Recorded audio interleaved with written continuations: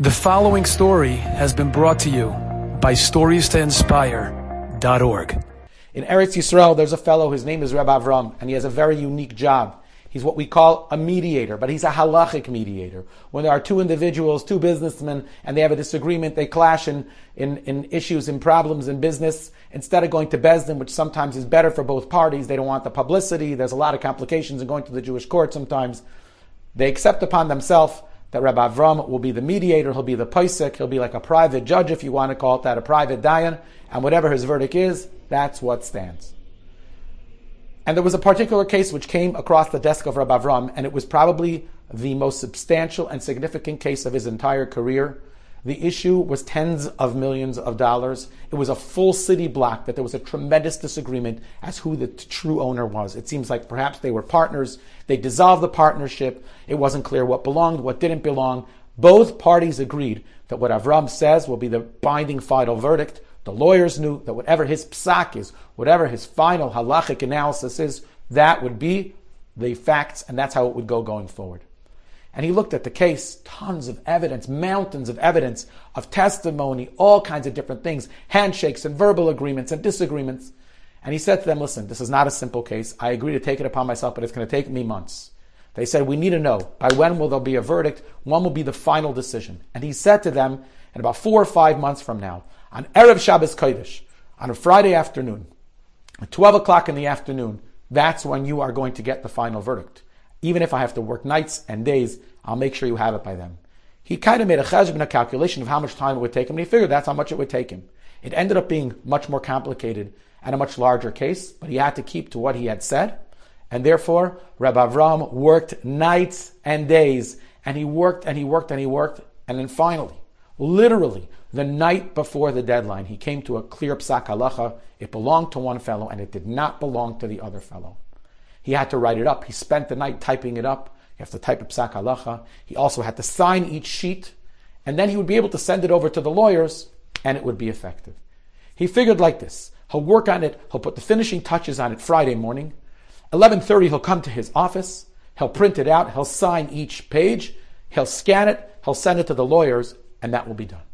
He comes into his office a little after 11:30 on Friday afternoon, and for some reason, his computer is not printing.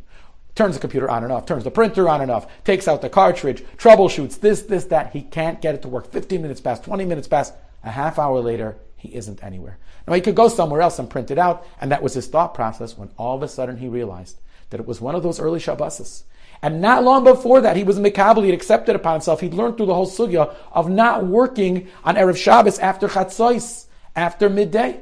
It was already Chatzos. What to do? On one hand, everyone's waiting. The attorneys are waiting. The families are waiting. Everyone wants to know. He promised them months earlier. The world's waiting, those people that were involved. On the other hand, he had accepted upon himself what to do. He'd said he wouldn't work on Erev Shabbos. What does one do in this situation? Back and forth is Yetzer Tov, is Yetzer Hara. Such a design, such a challenge. And then all of a sudden, at some point, he found himself at peace with himself. He said, listen, the lawyers are not in this room. The parties are not in this room. The people in the corporations are not in this room. There's only one additional presence in this room besides my own, and that's the Rebbeinu Shalom. And he knows that I accepted upon myself never to work after Chatzos. I can't do this. Closes up shop without sending in the psak halacha, without sending in the verdict and the final ruling. And he goes home. On the way home, his phone begins to ring. One party's attorney, the other party's attorney, the families, and he says, you believe me or not, it's irrelevant. My printer broke. I don't work after Chatzos. Sunday morning, you'll have the verdict. What could they do? He goes home and he spends a beautiful Shabbos. He's so at peace. He's so tranquil. He did what he thinks is right. Hashem hopefully will give him siyata d'shmaya. Sunday morning, he comes into the office. He finishes up what has to be done. He's about to hit print when all of a sudden his phone rings. He picks up his phone, and it's one of the attorneys. And the attorney says, "Did you hear?" He says, "Did I hear what?" One of the two parties, sadly, had a heart attack and passed away just a short while ago. Baruch Dayanemes. The fellow says, don't send in anything. Now it's going to be the Yarshim, it's going to be inheritors, it's a whole new story. And he nearly stops in his tracks. The fellow that passed away was the fellow that lost. The entire tens of millions of dollars was going to the other fellow, the fellow he had a disagreement with, and not to him. And all of a sudden, Reb Avram realized, imagine if he had issued that verdict. And over Shabbos, over the weekend, that fellow had a heart attack. The whole world will be speaking about how he was the one that killed a man.